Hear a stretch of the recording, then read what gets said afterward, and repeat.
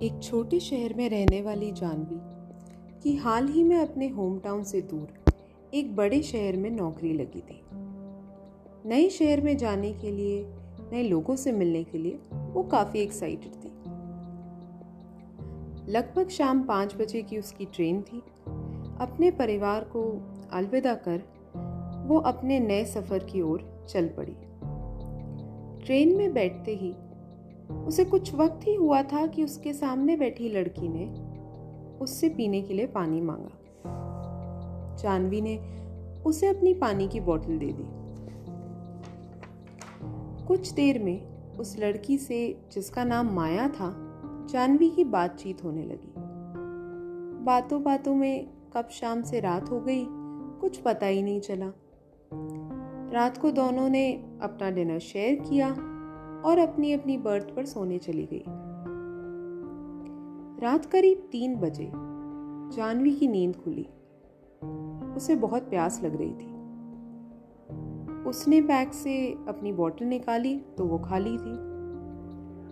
थोड़ी ही देर में train next stop पर रुक गई। जानवी उस स्टेशन पर पानी की बोतल भरने के लिए उतर गई।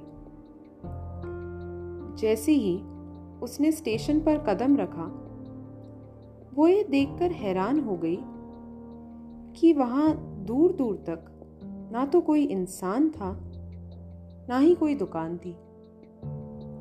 उस खाली वीरान स्टेशन को देखकर जानवी कुछ देर के लिए सहम गई। उसे समझ नहीं आया कि उसे वहां उतरना भी चाहिए या नहीं। फिर भी उसे बहुत प्यास लगी थी तो उसने वहाँ के नल से बोतल भरने का फैसला किया। वो पानी भर ही रही थी कि उसे एक औरत के रोने की आवाज़ सुनाई दी। जब उसने पलटकर देखा तो वहाँ कोई नहीं था। जानवी को लगा कि वो उसका वहम है। उसने पानी की बोतल भरी और जैसे ही ट्रेन में जाने के लिए मुड़ी तो वो रोती हुई औरत ट्रेन के सामने बैठी हुई थी। जानवी एक पल के लिए वहीं खड़ी रह गई। उसे समझ ही नहीं आ रहा था कि क्या करे। पर अचानक से उस औरत ने जानवी की तरफ पलटकर देखा। जैसे ही उस औरत ने जानवी को देखा, जानवी उसका चेहरा देखकर दंग रह गई। उसका चेहरा बिल्कुल सफेद था। घने लंबे बाल, गहरी काली आंखें। पता नहीं कैसे, लेकिन जानवी उसकी तरफ आकर्षित होने लगी। धीरे धीरे उसके पास जाने लगी।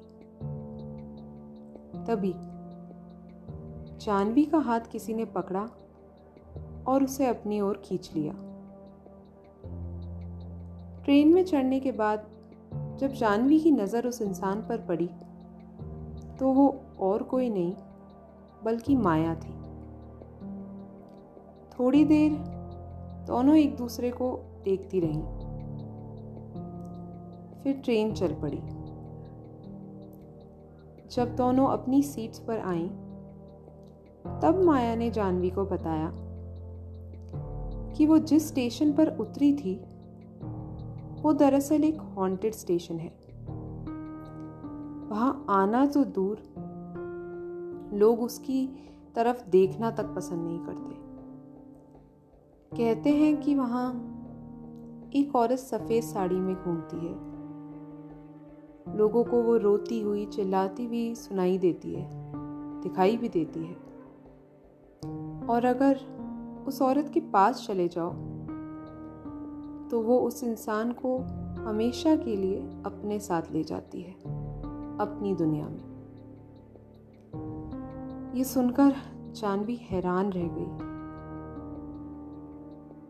माया ने कहा कि उसे वहां कुछ नजर तो नहीं आया था, पर जानवी का बदला स्वभाव देखकर उसे कुछ अजीब लगा।